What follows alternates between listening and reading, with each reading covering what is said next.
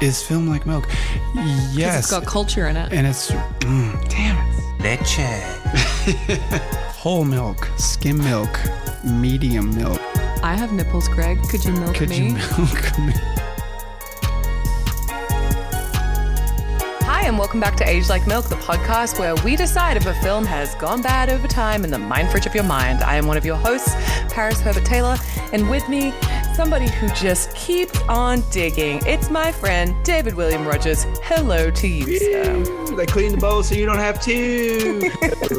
No, I didn't use that. What's happening, Paris? What is happening? This is almost exactly the setup for Joe Dirt. It's you and me, true professional radio broadcasters, and then some guy that we found cleaning the toilets just joining us tonight. So I'm pretty excited, David. Yeah. What is the film we are doing this evening? Yeah, the film we are doing is Joe Dirt, 2001. This Great has... What's that? Great year. Great year. It's directed by Denny Gordon, writers David Spade and Fred Wolf. If you're familiar with Fred Wolf at all, he wrote Dirty Work, Black Sheep. He wrote on SNL for like 96 sketches or something like that. He's got like 22 writer credits, Grown Ups 2. So good comedy background in minds that this movie came from. It's got David Spade, Brittany Daniel, Dennis Miller, Adam Beach, Christopher Walken, who... I don't know if the guests are ready for this, but we may have a little special something. Cameo. By somebody. Exactly. Jamie Presley and Kid Rock. I thought that was Kid Rock. You know, I was watching this movie and I was like, that's not Kid Rock. And then I was like, oh shit, it actually is. Sure is. And then I don't know, Eric Per Sullivan. He was in Malcolm in the Middle. He was I recognized him. Joe Dirt. Yeah. Fred Ward. So a lot of good actors. Caroline Aaron, who I recognize from a million things. Yeah, Joe's mom. Got a good cast. Okay. Well, I had never seen this movie before today. Not going to lie to you. I know. How did it escape my sphere?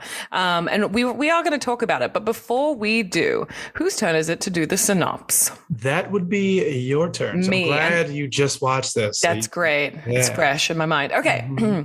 This is the story of a guy who is considered by the people around him to be white trash. And he's a janitor at a radio station. And he comes in and something happens. Somebody likes his look. It's kind of unclear in the beginning. I want to talk about that. But he gets pulled into the radio station and he starts telling the radio host his life story, which is this totally tragic series of events, starting with him getting abandoned at the Grand Canyon by his parents, or losing his parents, I'm sorry. And then various random things. He becomes really good friends with a hot girl. This dog that she has gets shot by the drunk dad because he's like got trapped in a train track. He goes on to look for his parents. He goes and works at an oil rig and then beats up a guy and then buys his dream car, but then gets scooped up in a tooth air balloon. It's a lot of very bad things happen to this guy, but he stays positive. He just wants to find his parents. He tells his life story to the radio station man, and good things ensue. He does track down his parents, and spoiler alert, he reconnects with his best friend, who happens to be the love of his life. And yeah, it's a 2001 movie. And first thing I'll say is it definitely felt like a 2001 movie. So I'm excited to talk about it. But before we do that, we have a guest today. Is that true, David? That is true. Who is the guest? His name is Jesse Nobis, and he is from Winnipeg, Canada, which is a fake place that he just made up. And he's an actor and impressionist. He's currently in pre-production on a supernatural thriller TV show, which is exciting. Starts filming next week. He just hit over 60,000 followers on TikTok, which is at the Jesse Meister. We'll make sure that everybody has the link so he can get 60,001 followers after this podcast. He's also a videographer and currently enrolled in a film course with NSI, which is the National Screen Institute. His dreams are to be like Joe Dirt and get a job at a radio station cleaning toilets, and also to audition for SNL one day. So he'd like to be a nice presence in the industry and inspire others, which is very altruistic, and also sounds like something that a publicist wrote. So Jesse, welcome to the podcast. What up? What's up, man? How does it feel being, someone with 60,000 followers? Like, do you just wake up in the morning and just like everything just smells different, like better? How does it feel? Honestly, it like happened so fast that I'm like, I still feel like I'm kind of Joe Dirt cleaning the toilets, but just kind of like getting a little laugh here and there. And you know, it's pretty cool, like seeing the reactions and like the amount of comments I get a day and the amount of likes I get a day. It's like I always find myself checking just for that, just for the sake of that. But like, yeah, it's pretty cool. It's pretty cool. Like once I get to 100,000, it's gonna be like, whoa, okay, shit's real. Like I'm on this now for the long haul. Like let's keep her going and see what can happen. So it's been pretty cool, man. People like my stuff, I guess. That's great. Okay, so 100,000, like that's kind of the next benchmark. That would be crazy. When you hit like 60,000 followers on TikTok, do they like send a mariachi band to your house, or like what do they do? Well, you can get like onto the creator fund or like the creator marketplace, where you can kind of just like start maybe looking for brand deals. People can do some outreaching and like try to find you to maybe do a campaign video for them and stuff like that. But I haven't really gotten anything like that yet. I've gotten a couple people that are emailing me, but I'm just really just all for the content right now. I just want to just kind of push out content, do my walk-in videos and all my other impressions. I do a lot of other impressions as well. So yeah. Do you want to speak to that? How did you figure out I was so like, good at impressions? And then how did you like take walk-in? And then I saw one like Jesse from Breaking Bad, right? Or Mark Wahlberg the other day. Yeah. So how did you start figuring out that you could do impressions that well? And then who like figuring out people you wanted to impersonate? Yeah, well, like I remember when I was at the beach, I was like probably 8 years old, and I have 2 older brothers, 2 older cousins, and they're all big, tough guys. And I remember like I was always having to just try to make them laugh, or, you know, I was always kind of like the goofy kid. And I remember I was at the beach and I did my impression of Jean-Claude Van Damme when he's in the water, like in like Bloodsport, and he's like, nah. And so I like kind of like threw the sand and I like pretended to like throw it in my face, and I was like, ah. And they just were howling laughing, and they're like, that was exactly like him. And like, I remember like at 8 years old, I was like, wow, that's what it feels like to make someone laugh from impersonating someone. And then from then I was just always impersonating my teachers, my principals, getting in trouble a lot, being a class clown. And then, I kind of just found that I could kind of like watch someone right away, and get like little ticks and little like quirks that they have, or little like, you know, face movements or the way their voice sounds. I could just kind of pick it up right away. I just have that kind of knack to do that. So like, yeah, like movies that I watch regularly, or like, you know, like Goodfellas, it is something that I could just throw on all the time. So then I used to do a lot of Pesci and De Niro, and, you know, because those are all the common ones, right? Like everyone can kind of do a De Niro. I got to do his in the face, you know, like, and his little laugh. And so, yeah, like I kind of built it up, and then it really didn't get like really good until like the last few years, like kind of like recent. I don't know. It's like I'm really like developing into, more of a talent for impressions for like random celebrities now that I'm trying to pick up, like Rami Malek. I only started doing him a year ago, and now it's like he's already pretty good too. Yeah. What do you do? Like just his general, or do you do it from like, was it Mr. Robot or like one of the movies he was in? Bond. I kind of watch interviews. I do a lot of, I watch a lot of interviews. Like I like to kind of impersonate who they really are. That's kind of my thing. And then sometimes I'll do like the caricature, like from the movie versions. Like Stallone is usually always from the movie version. And like Walken is always from like all his movies he's done. I like that's why I could really do that one. But with Rami Malek, it's just little things like, you know, his like lip movement that he always. He definitely seems like he has a very specific way he holds his face, and like he's you know, it's funny because I think like, you know, you don't think that you're someone that you could impersonate, but of course each of us has our tics, but like Rami Malek just is so specific. You know, he's always kind of smelling a flower. Smells really good. Yeah. I wonder if he knows that about himself. I mean, obviously, like, you know, you've seen Natasha Lyonne. She's like on, you know, late night shows, and she'll see like an impression of herself. Or who's the woman from Legally Blonde whose name I definitely know? Reese Witherspoon. No, the older woman that everybody makes fun of. She was just in White Lotus. Mm-hmm. Oh, is she the one that kind of talks like? Yeah, Jennifer Coolidge. It just came to my mind. I don't know why my brain was having a brain fart, but I feel like she will watch it, and you know, like when you watch an impression of yourself, do you go, "Oh my god, that's totally me," or like, you know, do they know that they're so specific? I'm so curious. And is that flattering too? Yeah. I would assume it is, right? You get to that level, and everybody's getting good impressions of you out there.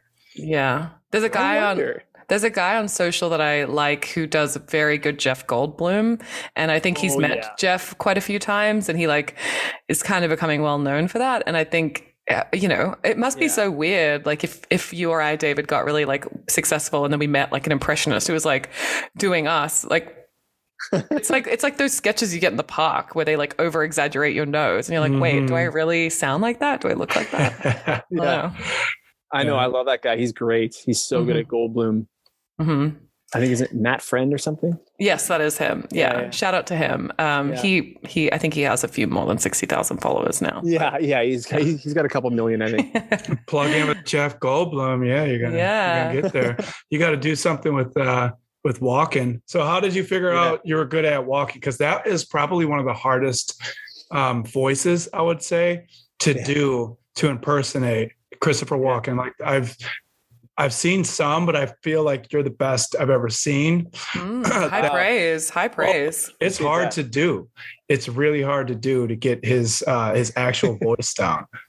So how did you figure out? Yeah. I know. See, a lot of people I find are very talented at it. Like obviously, you know, the Kevin Pollak, Jay Moore, like those are kind of like the people who really kind of started it. And then, but it's all kind of one tone. People like to do this a lot. When I kind of like, I have to incorporate his face movements. Like, you know, sometimes he kind of whispers, right? Like sometimes he talks a bit louder. Come on, whoa! Like it's up and down, right? That's all the little things. David's in heaven with all of this, by the way. No, it's because it's like I'm trying to do it. I remember me, my roommate Corbin, and my buddy Wes. We were driving. We were looking at apartments in North Hollywood, and we were talking about the new Jungle Book that was coming out. And he played like the voice of like a panther or something like that. Oh yeah! And it was like the one time I did a decent halfway Christopher Walken. I was like, what are you doing in the woods? You're a boy. Like that kind of like talking. There's perspective on why the boy was in the jungle. And then they're just geeking out. And then I never was able to replicate it ever again. You know, so like to be able to do it that good. And then you walk into the grocery store and some of your TikToks, it's so fucking funny. And I just sit there and geek out. And you're like, wow, like water, like the vegetable. Yeah. He definitely sent me your TikToks and I was like, what the fuck? This guy is exactly the same. Like I find it hard to find the difference, you know, between you. But so have you ever had a chance to meet Christopher Walken? He was here in Winnipeg of all places, filming a movie called like Percy Jackson and the Lightning Thief. No, it was like Percy Monsantos or something like that. I can't remember even what the heck the story was even about, but he was here filming a movie, but I never actually got to work on that set. Like, I never got to meet him. Bummer. Yeah. He was just really a guy that kept to himself, supposedly, and you know he's getting up there in age, so he is. He's getting older, and I mean, I work for a high-profile actor, and I know that, like, you know, at the end of the day, the last thing. I mean, it depends. You know, like you might want to go socialize or whatever, but you're keeping to yourself, right? Like being on set all day is very stressful. Yeah, and I'm pretty sure he was known for eating people's lunches out of the fridge. That seems like an idiosyncrasy that I could understand. Yeah. Seems like a walking thing to do. What are you going to do? Are you going to say like, Chris, did you eat my fucking sandwich? Like, are you serious? And be like, no, I didn't. Oh yeah. No. I didn't eat your fucking sandwich. You're talking to me all wrong. Yeah. Come on. Yeah. He was in Severance. I was about to bring up Severance. Did you see Severance, Jesse? Severance. The Apple show. Oh no, I haven't seen that yet. It's really good. He's in that as well, and he's great. It's I don't think Christopher Walken can do a role and not be Christopher Walken, but this is a different side of Christopher Walken, I feel, that we get. It's kind of like a sweeter, more tender sort of, introverted side to him. Wouldn't you agree, David? Yeah, definitely. Yeah. Well, you have to check that out. Yeah. Well, I wanted to ask about Canada and how I used to live in Toronto. I lived in Canada for almost 6 years. I was a permanent resident at one point. Love the country. So you're Canadian born and bred, right? How do you find it living in Winnipeg? Obviously, there are a lot of productions coming through town, and like, how is the industry from your point of view where you are? Yeah, it's Canada is a great place to live. I obviously have a lot of pride for my country, but for a while there, it was like through the early 2000s to the mid 2000s, it was kind of obviously like one or two shows a year kind of thing, maybe one movie, like one horror movie. And now it's really, Winnipeg was kind of like the Hallmark and horror movies. That's kind of all it was. Hallmark and horror movies, and then the odd show. And so now it's like crazy. In the last 7 years, it's just been blooming. So many more productions, and because of the tax credit here is really good. So like, if a big production comes to Winnipeg, they will, if they're offered, say, like 20 million, they'll get like an extra 6 million to work with just because of the tax credit here. Yeah. So that's why a lot of, production companies are coming here and working, and it's really good. And, it's giving me more of a career and, kind of a side hustle, because in Winnipeg, you can't really be you can be a steady working actor, but like, that's like, I'm starting to become that now, but like, it's like slowly but surely, but it's good. It's good. But also now though, right, we got like, I can audition all across Canada because I have an agent in Vancouver. So, you can get flown around now. So yeah, it's pretty cool though. I like Winnipeg, but I was actually supposed to move out to Vancouver, but then I got the show. So nice. Well, that's awesome. Exciting. Yeah. Hey, you said you start shooting. Yeah. Well, in soon, few weeks. Yeah. Already on next Monday. I'm already starting to shoot, and I got 4 days next week, and then another day in July, and then a couple more days in August. So it's kind of spread out. What's that show about, if you can talk about it? I asked my producer. He said, you can like give the name and just maybe like just a really brief description, but he's like, that's about it. And I was like, okay. So, hush. Yeah, it's gonna be called Safe Haven, and it's like a cool like thriller. That's so sick. Is it an American show or is it a Canadian show? Well, I think they were supposed to film it in the States, and then they decided to film it here. Okay. So, but I think it's gonna be on Crackle. So. Okay. Cool. Yeah. Which Joe Dirt is on. If you want to watch it for free. Yeah, Joe Dirt and Joe Dirt 2. He puts an E on it. Yeah, I don't know. I didn't know. It's French. I didn't know where to find it. I ended up finding it on Amazon in the US. Yeah, but I did Amazon as well. Yeah. Okay, well, let's dive into it. Speaking of Dirté. And just careful it's just the microphone part that you need to keep. So I just saw it was rubbing. You're like holding it. Yeah, whatever you want to do. Make it comfortable. Okay. So Joe Dirt. Okay, so I'm assuming both of you had seen it before. Yes. Yeah. Okay. Yeah.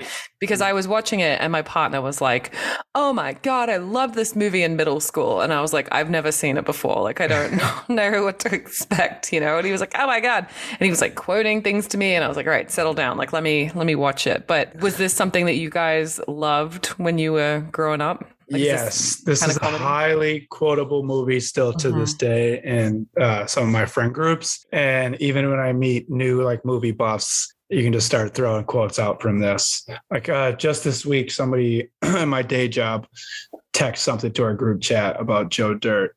I was like, life's a garden, dig it, something like that. So yeah, still getting randomly quoted today. Is that the same for you, Jesse? Do you feel like it's something that you kind of grew up with? Oh, yeah. Like I remember Joe Dirt being very, very common, like with like my friends, because like I was 2001. Geez, I was pretty young.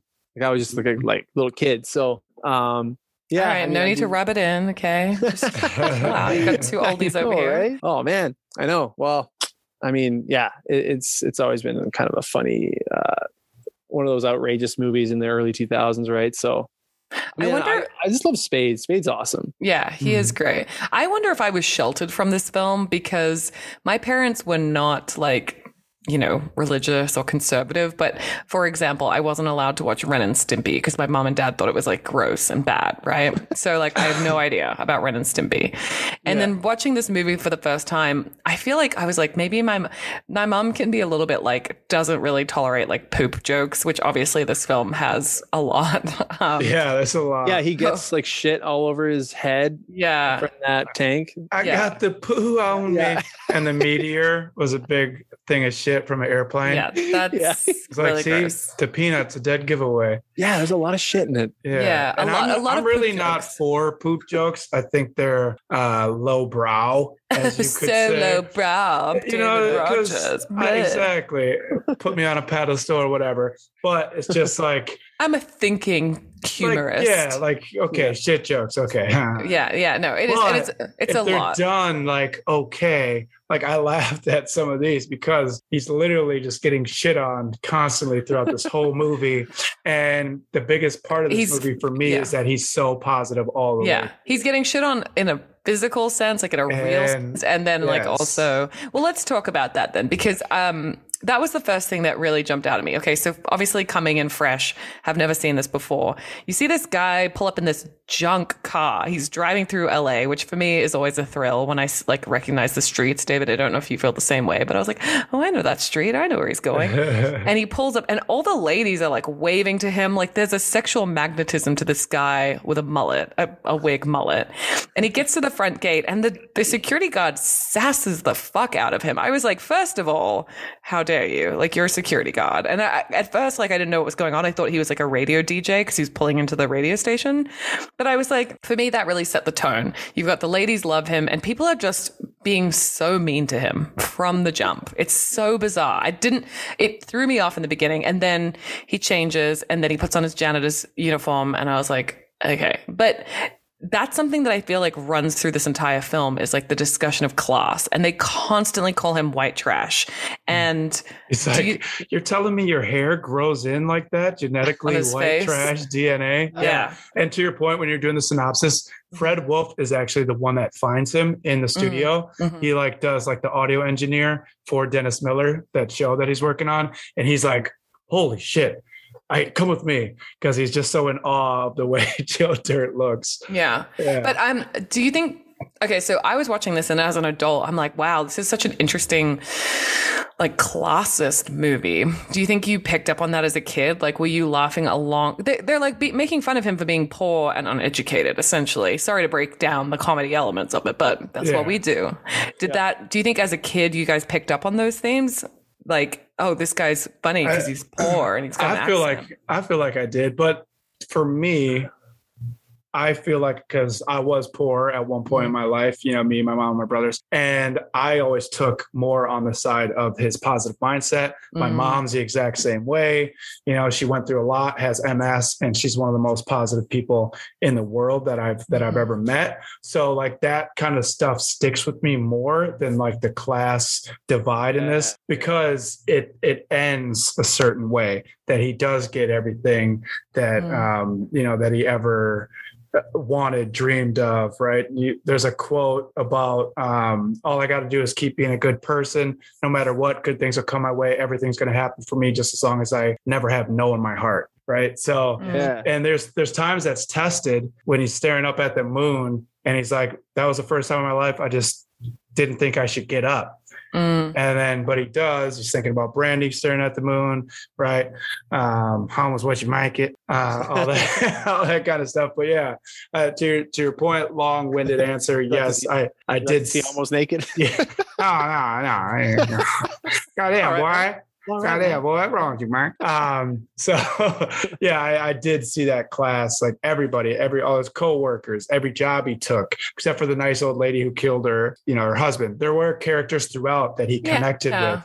like Clem, Christopher Walken's character. And then like Adam Beach, who played Kicking Wing, was his friend. Kicking Wing was his first, and he tells him, he's like, "You're my first like friend."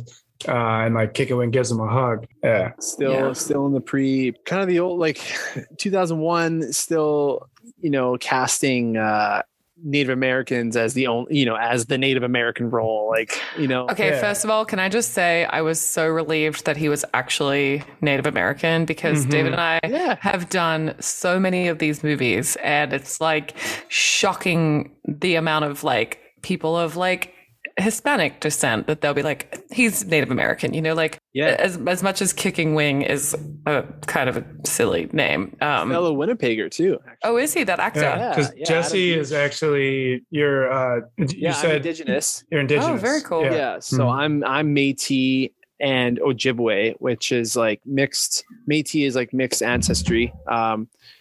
Métis is like, the European settlers came over to Canada and met all the, Aboriginal people, right? For the First Nations people. And then yada, yada, yada, right? It's kind of like, and then, that kind of like stemmed like the Métis people. And then Ojibwe is like a type of like a tribe, like an Aboriginal tribe that's here, that was in the prairies, like the central and like western part of So it is interesting. I'd love to hear your thought process on Kicking Wing, how he's portrayed, but also like I was watching that 1983. It's like the prequel to Yellowstone, right? I don't know if you guys have seen that. 1883 on I haven't watched it, but I've seen the first season of Yellowstone and I loved it and I want to watch it. Is it good? They're all great, but to my point, what I'm trying to get to is like the portrayal of Native Americans, especially in Hollywood, right? And it's like the way the perspective of that story goes, and I'm sitting there watching like, oh my God, these savages killed this white family, and I'm like, wait a minute, no, fuck that, like you guys are the actual villains, like stomping through their land, right, and just setting up shop. So whatever happened to them, but like the way it's portrayed in these stories, especially in Hollywood, is that like these Native Americans, like they killed this way and did that. But if you look at the flip side of that, it was exactly portrayed as savages. This is their home that you are infiltrating on, basically. Yeah. And that's what like, we want Indigenous actors and artists and filmmakers to be able to tell their stories and also just be casted as just, the normal, the lead. Or what's the show on FX? Reservation Dogs. Yeah. That show's great. And those kids are awesome. Those are like great actors. And I feel like that's a lot of those characters are probably that person's essence, right? Oh yeah, for sure. And it's very real. It's very it does like really showcase like the res life and the culture and it's pretty cool. I do love that show, and I think it's great for the Indigenous community. But how about this portrayal? But for Kicking Wing, exactly. How did you feel about?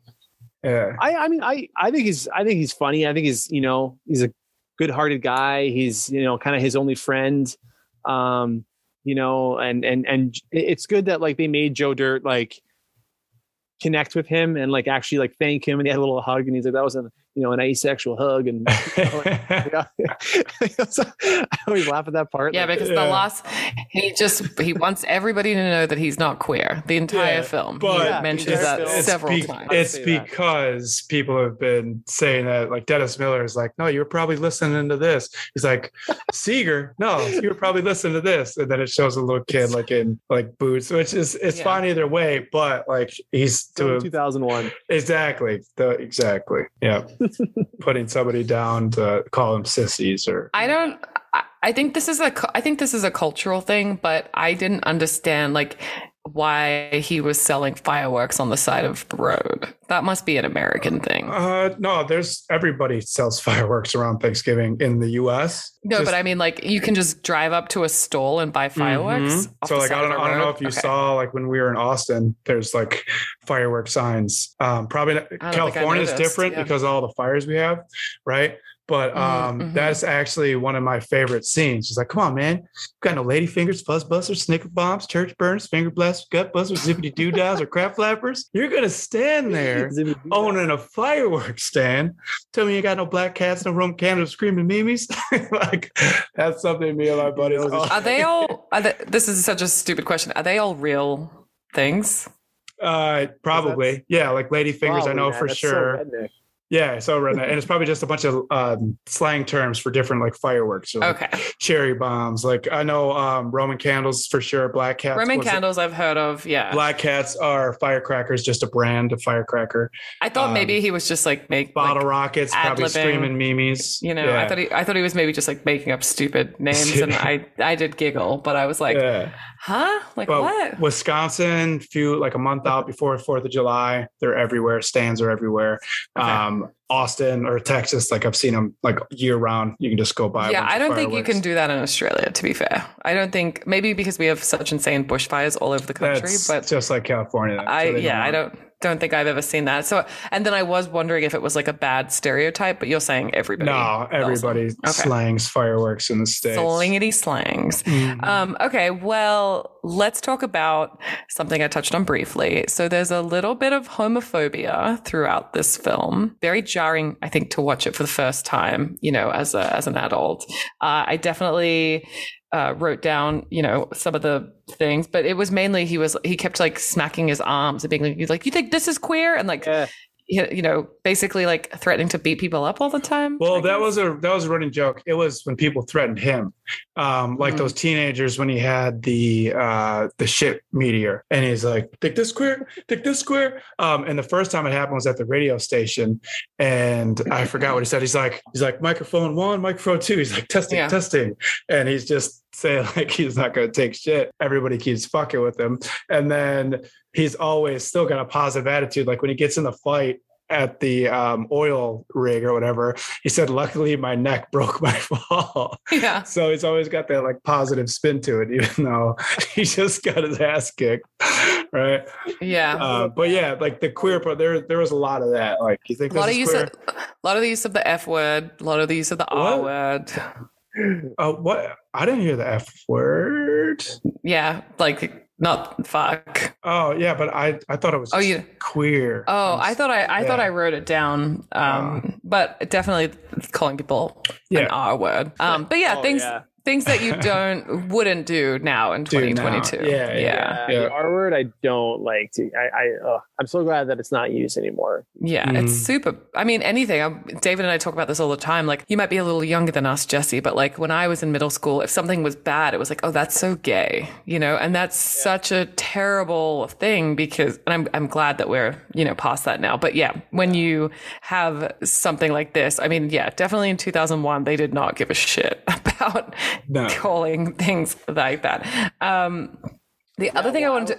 Oh, go ahead. Sorry. No, I was just gonna say, like, I was kind of fortunate to grow up with an uncle who's actually mentally challenged. So yeah, whenever I heard the R word growing up, I was like, oh, it just hurts. Mm-hmm. Kind of piercer, and it was like every kid I knew would use it, like just call you that right away, casually. Call you that, and I'd be like, man, it's just so brutal. Like, how are they just okay with saying that?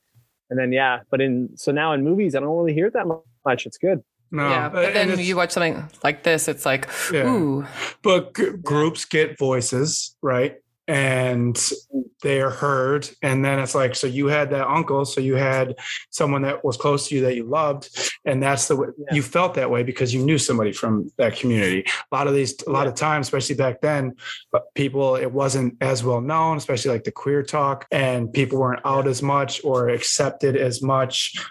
So like people said that as like stupid or lame or like sissy. And now people have more and more people speak out against it and be like, hey, that actually is kind of fucked up. So I think we're moving in the right direction. But one of the main things we do on this podcast, is look at things like that and be like, did that held up or not really? Yeah. So Yes. Totally, man. So I have to call out something else that kind of disturbed me. It was a very brief, well, two things really. I'll start with the funnier one.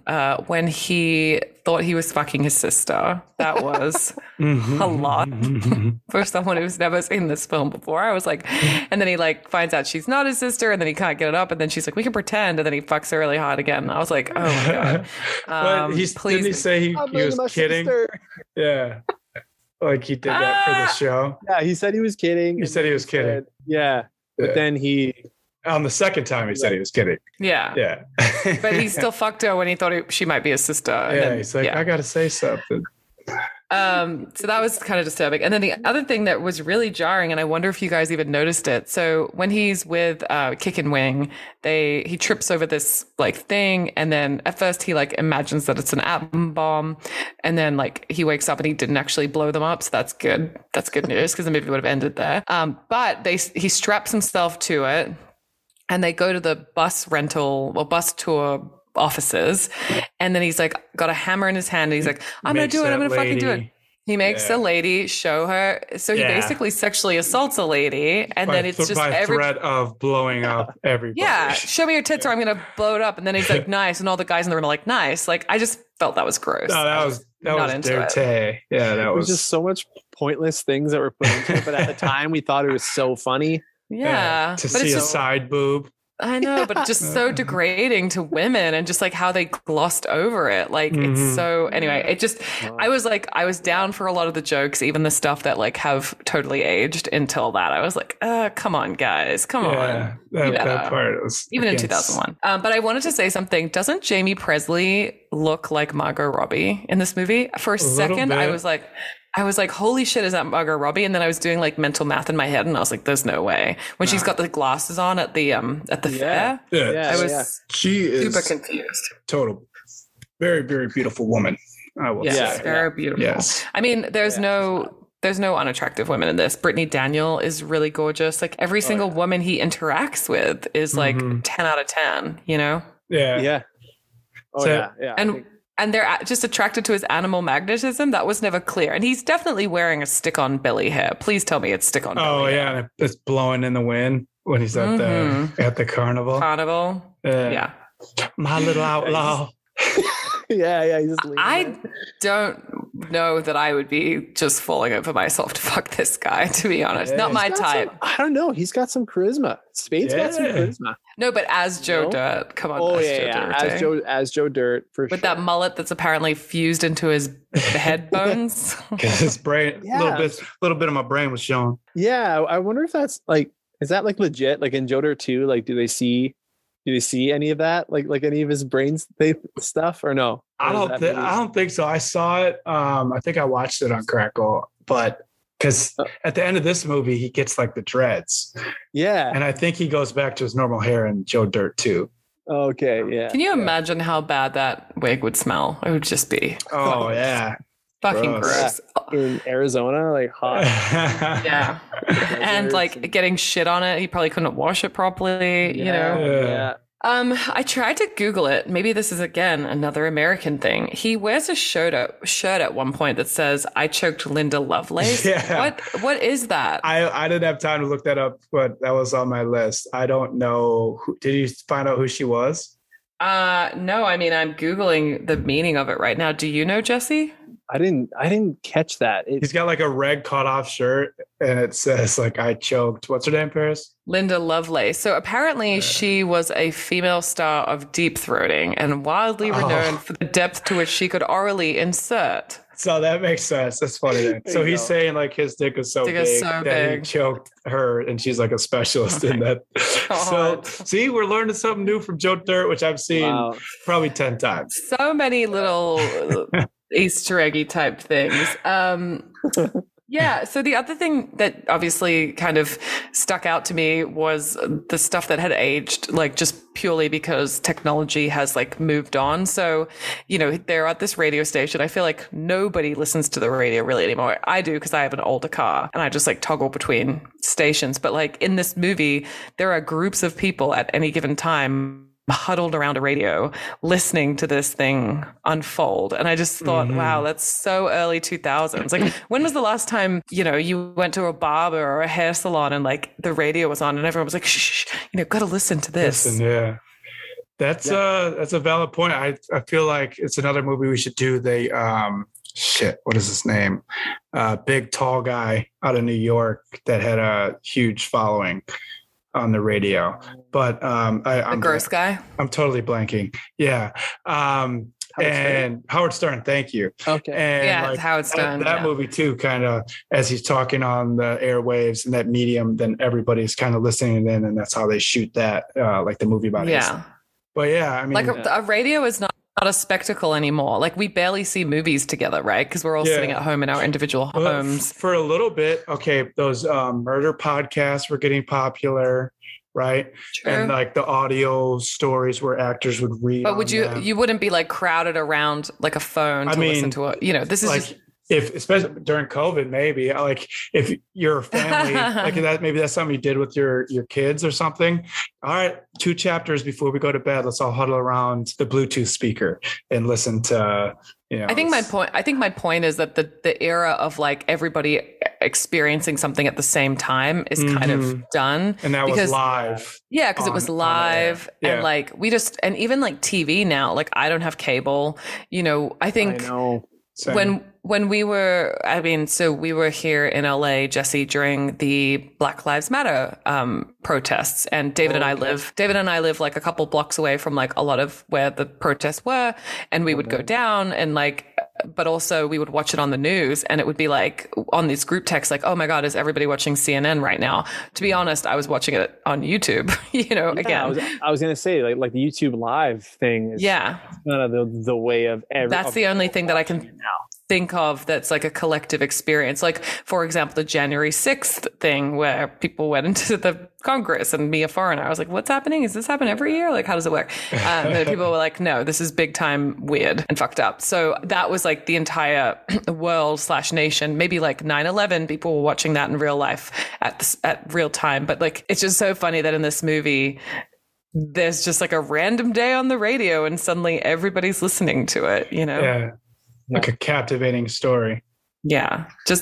We just don't experience stuff together collectively anymore, I don't think, which is kind of sad. But I know. I mean, Zoom is like, it's really saved a lot of platforms and people like not being able to see each other through the pandemic, obviously. But it still is not the same. I'm enjoying going to see people again in real life. Yeah, going to the movies is fun. Obviously this we can watch at home, but it's so nice to watch stuff together with a group. Oh yeah, interaction, face to face. Yeah. What else stuck out to you guys about this movie? Yeah, same. Jesse, what else stuck out? Good, bad, ugly, funny. I mean, I love the Walken stuff. Let's talk about the Walken stuff. I love when Walken comes in, or like when he gets introduced, and you don't really fully know, like, okay, is he from New York City? Is he from Kansas? Right? Like, and I just, She was shot 6 times. Yeah. New York City. I mean, Kansas. 6 times. New York City. I mean, Kansas. Her eyes was something azul, And so for those that haven't seen the film, let's give a little context. So Christopher Walken plays a janitor in a school. David Spade's character, Clem, Joe Dirt, David Spade's character, gets a job there, and Clem, Christopher Walken, like accidentally saves these kids. First of all, how is a kid making mustard gas at school? That's just fucked up. It was an accident. Seems bad. It seems like the teacher should have been like, don't do that. You know what I mean? He was standing right there, but whatever, semantics. So Christopher Walken like is cleaning the whole way. He sees himself in a reflection of a fire extinguisher. He has like a little exchange. He sees the classroom is smoking, and he drags the kids and the teachers out, and he saves them. It's not wrong. It's the wrong film. Yeah. Feel free, jump in. Yeah. Chris is here with us now, which is great. Say it again. Stab in the face with a soldering iron. Yeah. And then he says that Joe Dirt was the savior because obviously he doesn't want to get on the news, and it's all going to plan until Joe holds up a picture of him and goes, "It wasn't really me. It was this guy." And bada bing, bada boom, the bad guy's from New York. Joe Dirt. He's trying to get all the people to praise, like all the kids to praise Joe Dirt. Yeah. No, it wasn't me. It was just Joe Dirt. It was Joe Dirt. And so it turns out he was in witness protection and his bad friends come to shoot him up. They think he dies. He doesn't die. Thank God. Can't kill Christopher. He was a mob boss, the head of a crime family. And he snitched on him after they killed his wife in New York, in Kansas. Yeah. New York. I mean, Kansas. Yeah. Whoa. Wow. Whoa. And then we think he dies, but he's like, I got to get out of here. And then he comes back at the end with a new name. Do you guys remember the guy's name at the end? It's something crazy. Yeah, right. It's not Clem. It's like Olaf something or other. It's a crazy, crazy name. But they all move back to the town that he always talks about, Silvertown. Yeah. There's this like picture postcard. You know, what's crazy is like he ends up there and he had this, Joe Dirt's character, he was on the cover of Time magazine. He goes on TRL with, what's that guy's name? He used to be in every single movie. Oh, sorry. Give me 1 second. He changed it from Clem to Gert B. Frobe. Gert B. Frobe. Gert B, the letter B, Frobe. F-R-O-B. Gert B. Frobe. I heard beef robe. No, Gert B. Frobe. Wow. It's Gert B. Frobe. Whoa. But, I'm sorry, Paris. What were you saying? No, it's okay. He goes on that show. Carson Daly, is that the guy? Oh, I think that's him. Yep. TRL Live. MTV. And I really feel like there was not an early 2000s movie where Carson didn't make like a guest appearance. You know, he was such a cultural icon, I think. So that kind of is like the level of fame Joe Dirt gets, right? Like he's on. Yeah, and his parents, Joe Dirt's parents, call in, and the first thing his mom says is like, "How big's your Jimmy?" or something like that to Carson Daly. And they're like, maybe don't drink. Happy hour starts early in California, huh? It's early. But yeah, so it turns out his friend did find his parents. There's a whole bully thing, which is Kid Rock, which we haven't even touched on. But Kid Rock basically is trying to get with his best friend, Brandy, and then he goes to call back to the house, or he goes to the house, and she's like, his parents are dead, like, don't tell him. And then the guy tells him, and then it turns out they weren't dead. She was trying to protect him, and they're just pieces of shit who want him for his money and fame, right? Mm-hmm. And they left him behind. Why did they leave him behind? Did we ever get to the bottom of that? Because they thought he was going to be fine. His parents, they just left him like, yeah, you're a cool little dude. You were going to be all right. We knew you'd make it. So just dead child abandoned. Yeah. Their kid anymore. And that's why they named him Joe Dirt instead of Nonamaker. Oh yeah, Nonamaker. So did we ever establish what happened to his sister? Because he had a sister. She's dead probably. She's just somewhere else. Also, at the start, this is like jumping around wildly, but he gets lost at the Grand Canyon. He looks for his parents for a little bit. He walks around the Grand Canyon. Then he's like, I got put in foster care. I'm like, how hard did they look for this guy's parents that you just got put in foster care right away? Yeah. At different time, right? No internet. Internet. Nobody was like, updated profiles on people and addresses. So yeah, I mean, you could go to a criminal sketch artist, but you might get a little high and accidentally. And he forgot what his surname was, like the family name, because he was just Joe Dirt. So maybe the caretakers were looking for Dirts, and they were Nuttamakers. Right. That's true. Yeah, looking for Nuttamakers.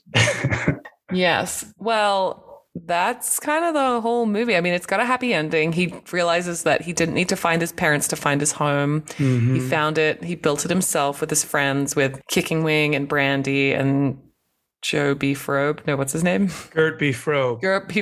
And then the woman from the Gator Park, who I forget. Holmes Wayne May. The girl from the Gator Park, who's a friend, who gets like two of her fingers bitten off by one of the alligators. Yeah. Right. I haven't so much in that movie. Yeah, you're waiting to see that spin-off? With just her and Gert B? Yeah. I'd watch that. Yeah. I'd watch the shit out of There's also John Farley's also in this movie. He was the cop after Clem got shot. Yeah, that's Chris Farley's little brother. Yeah. Yes. Yeah, of course. Yeah, he made all the appearances in those Happy Madison productions. Yeah. This was one of those. Definitely. Definitely had a Happy Madison vibe. I mean, earlier Happy Madison now, because, he's doing serious stuff now, Adam Sandler. He's doing Uncut Gems and Hustle, Uncut Gems. Uncut Gems. Well, okay, so that's the movie. So we do need to figure out, all the things and blah, blah, blah. But I want to talk to Jesse a little bit before we end this episode and just hear about, what your sort of trajectory is going to look like. So you're doing this show, you'll keep doing the impressions. And then what's the plan? Are you hoping to, you said you've got an agent and you mentioned, wanting to go on SNL. Are you going to, try to come down to LA? What is the game plan? That would be super cool. I've always thought about it. I've never been to LA yet, though. I've just been to New York, to New York City, and I love New York a lot. It was so inspiring being there and so artsy vibe. But I mean, LA would be really cool to go down there and kind of visit. But as far as acting for now, I think I'm doing pretty well here. I got some some shows on the way. I'm going to keep on doing the TikToks, and then I got this course I'm doing, and I eventually want to write a feature film and write and direct it. So I got some ideas kicking and some scripts that I'm already starting to write.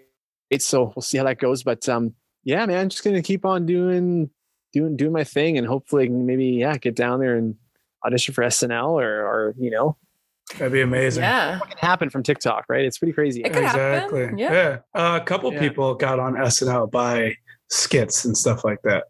Well, Chloe Fineman definitely was an impressionist for sure. How do you feel about the TikTok? There's been some chatter online, Jesse, about the last movie star and TikTok and, creating your own stuff instead of going to studios and blah, blah, blah. Do you have an opinion, obviously, as a TikToker? Well, it's kind of funny because there's a lot of people that are commenting they want to see this as a series on a TV show network or something like that. And I'm thinking, yeah, that's totally doable.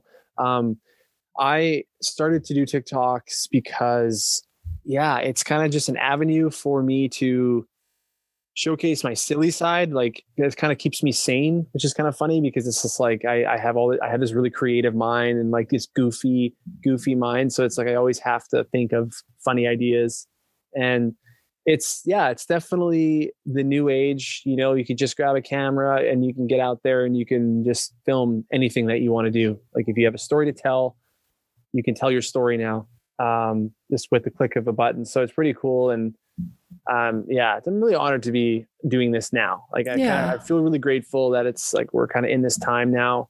Do you film everything on your phone? I have a camera that I also use for if I want to do YouTube videos, but I haven't done YouTube in a couple of years. My brother and I used to have our own YouTube channel, and that was pretty awesome. We were doing a lot of comedy sketches. But TikTok, it's just on my phone. It's so easy. I could just do it wherever I want, right? Walking, shopping, all that stuff. Yeah. And it's blowing up. So it's I might as well keep going. Might as well keep going with it. As you should. I haven't really explored TikTok too much because, as you can tell, I'm an old lady kind of. But did you find it hard? Did you find it hard to navigate when you first started? Yeah, because I first started during COVID. So when COVID kind of just hit, I was kind of got into it a little bit. I was doing some of the trending ideas. My partner at the time was also kind of getting into it. So we were both kind of learning about it.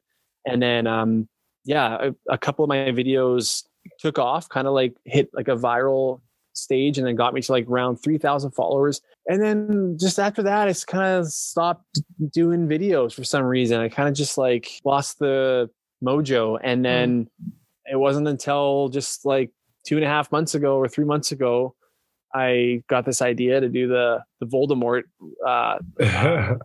one, idea with all the different impressions. Can you give us a little taste for the podcast?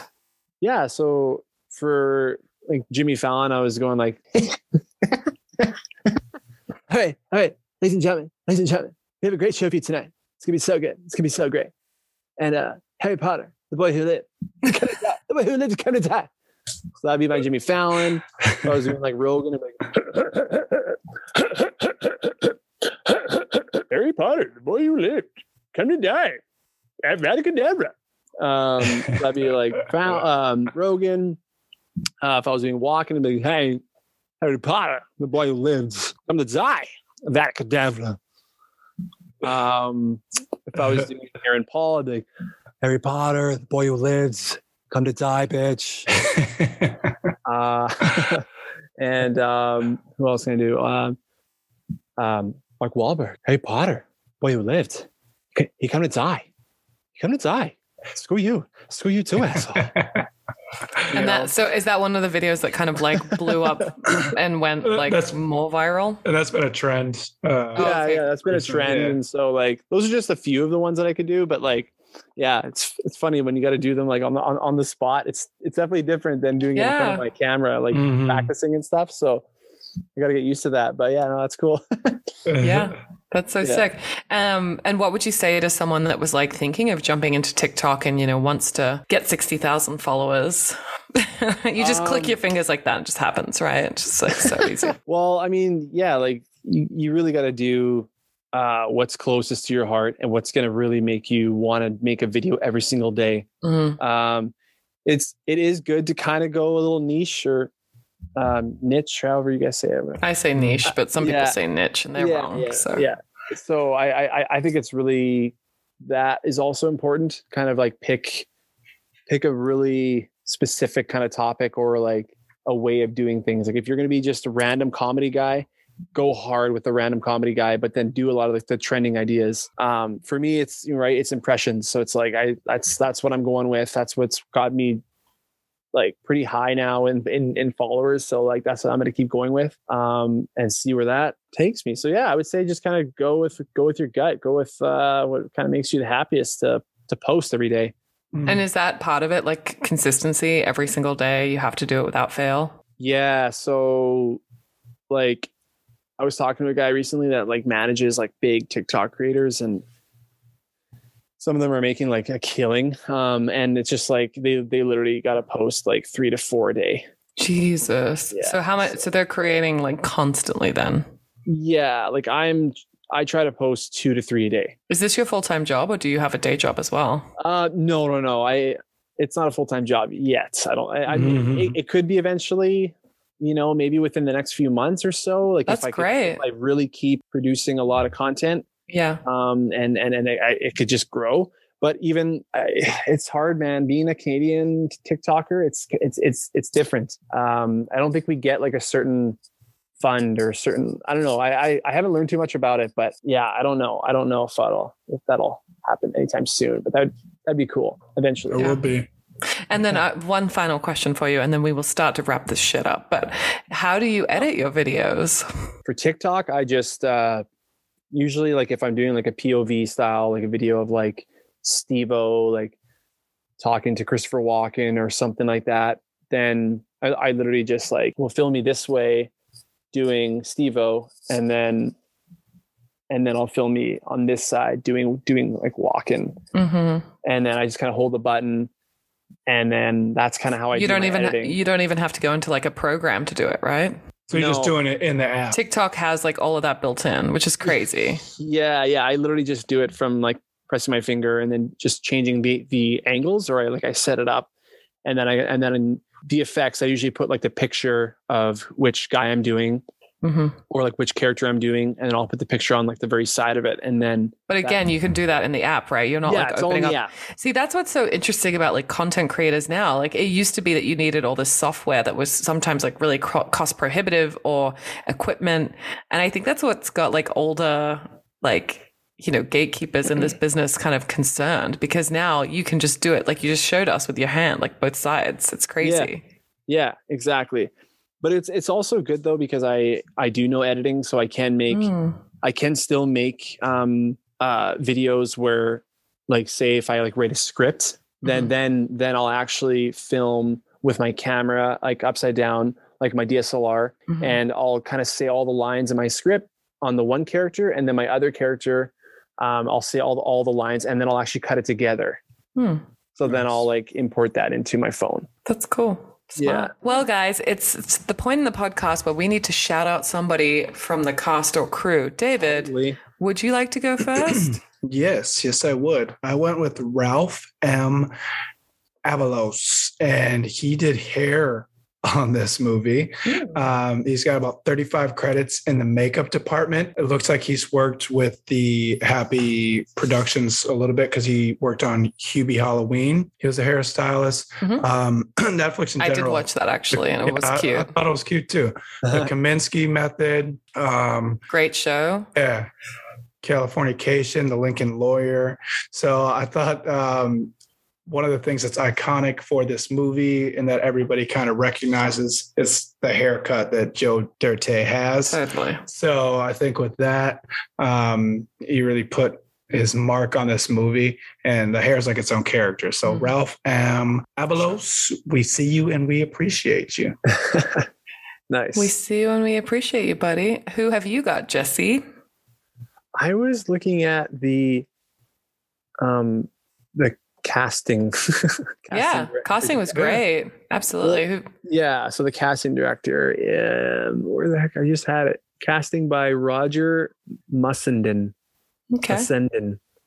And I guess, a lot of like the Click, Get Smart, X-Men. Okay. So he's been on obviously some pretty big stuff. Yeah. The casting was excellent. I think this crew, we didn't really talk about the diversity too much. It was very white, but, shout out to having a indigenous person. But I think that the comedy actors were, great in this. So it was a good team they had. So that's great. So what was his name again? Say it one more time.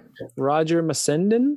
Roger, we see you and we appreciate you. What do you got, Paris? I went art direction because I think I was looking at this film and I was thinking like, man, inside some of those cabins and stuff, like his sister / not sister's cabin was like so interesting. And then like all the different houses of the foster homes, like the old lady whose dog like humped him and he was like, can you get him off me? And she's like, he'll be done when he's finished.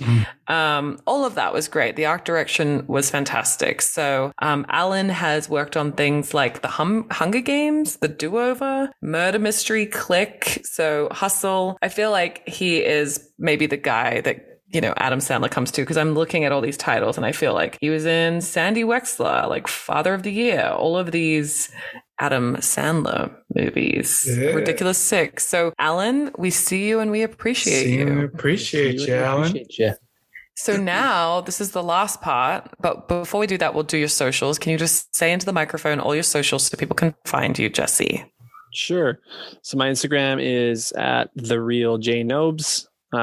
It's the J Nobes, like Nobes. And then my TikTok is at the Jesse Meister. And we'll put these in the show notes too. But everybody go follow, see the walk-in. Follow Jesse. Wait a minute. Is that our special guest? Holy shit. Christopher Walken himself. Hi. Ladies and gentlemen. Whoa. Christopher Walken. Wow. Thank you so much for coming. For stopping by. Do you mind if we just ask you a few questions about the movie? Of course, yeah. That's why I'm here. David, you go. Yeah, Chris. So how did you prepare for Clem's character, being a mob boss and all that stuff? Well, I had to go to an actual school and be a real janitor, and I had to learn from being a janitor. I had to actually, clean up a lot of messes. And I just thought, well, if I'm going to be in this movie, I might as well get down to the nitty gritty. Whoa. So woo, indeed. So method, you went very method for this one. Very method. I had to go and live in Kansas. Yeah. I mean, New York City. No, Kansas. Kansas. Yeah, that's right. How was it working with David Spade? It was great. He had a really long, weird haircut, but that's what I loved about him. He's a very, short guy. He's a cute little fella, and he's a damn good actor. I'd be damned. Yeah. I would love to work with him again. Whoa.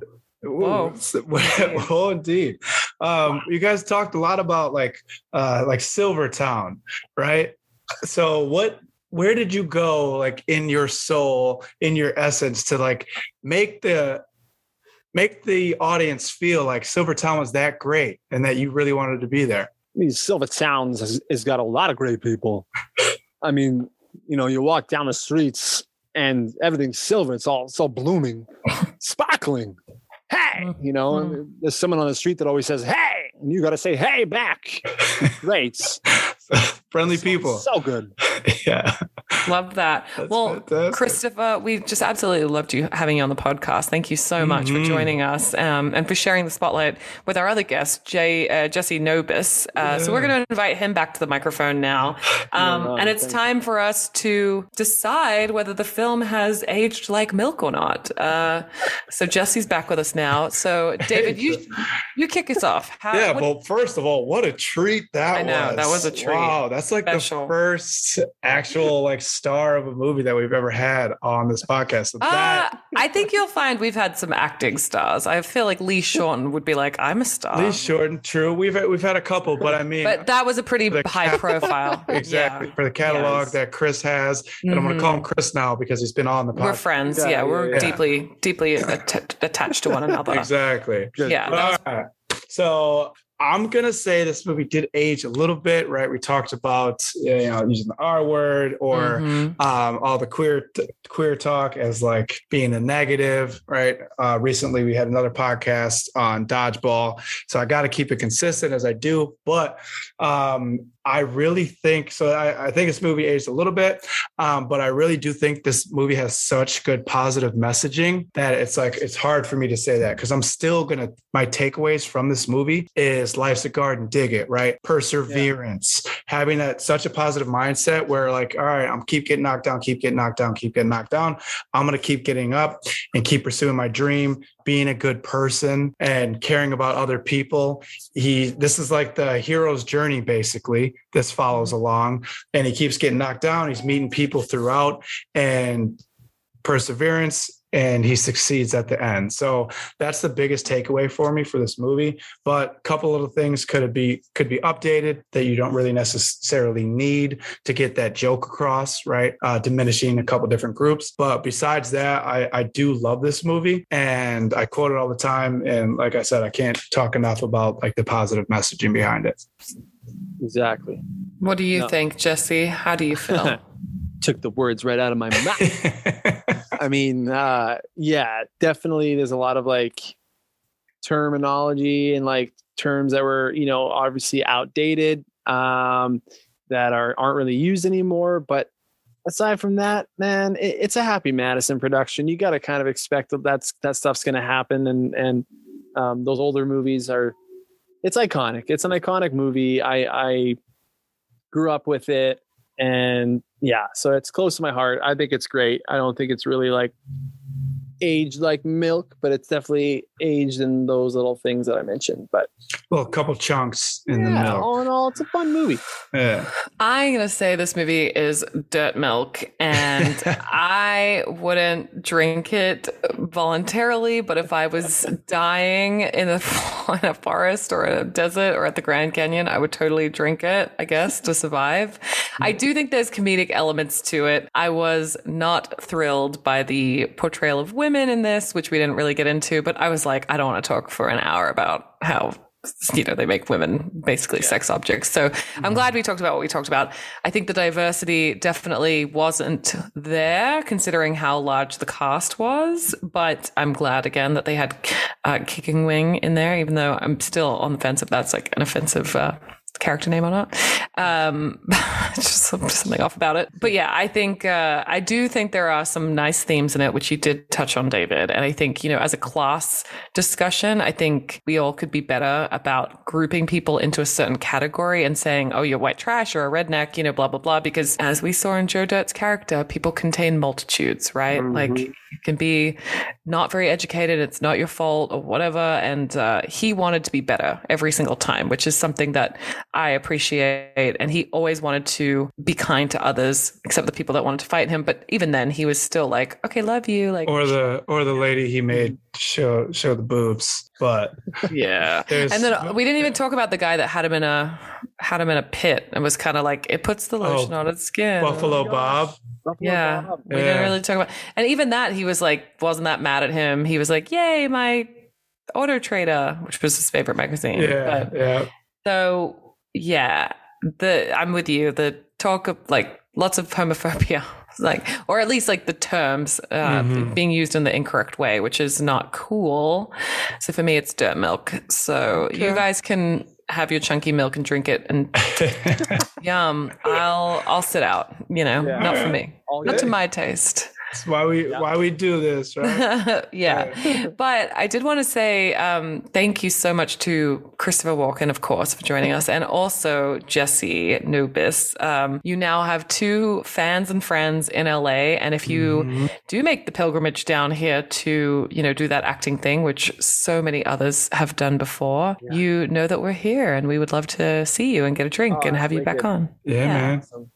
Yeah. Hit us up. Keep us posted, and also let us know when you hit 100,000 followers on TikTok. I feel like this podcast is just like gonna get you there. It's gonna put you over the edge because everyone counts. Yeah, exactly. No, it's been awesome. It's been a pleasure being on this podcast with you guys, and it'd be funny. It'd be funny if he actually like lost followers for coming on the podcast. Like, oh, fuck that guy. No way. Give a reason why that podcast sucks. On TikTok. But yeah, we want to keep in touch as well and let us know how the show goes. We'll definitely watch and support. But for now, that's it.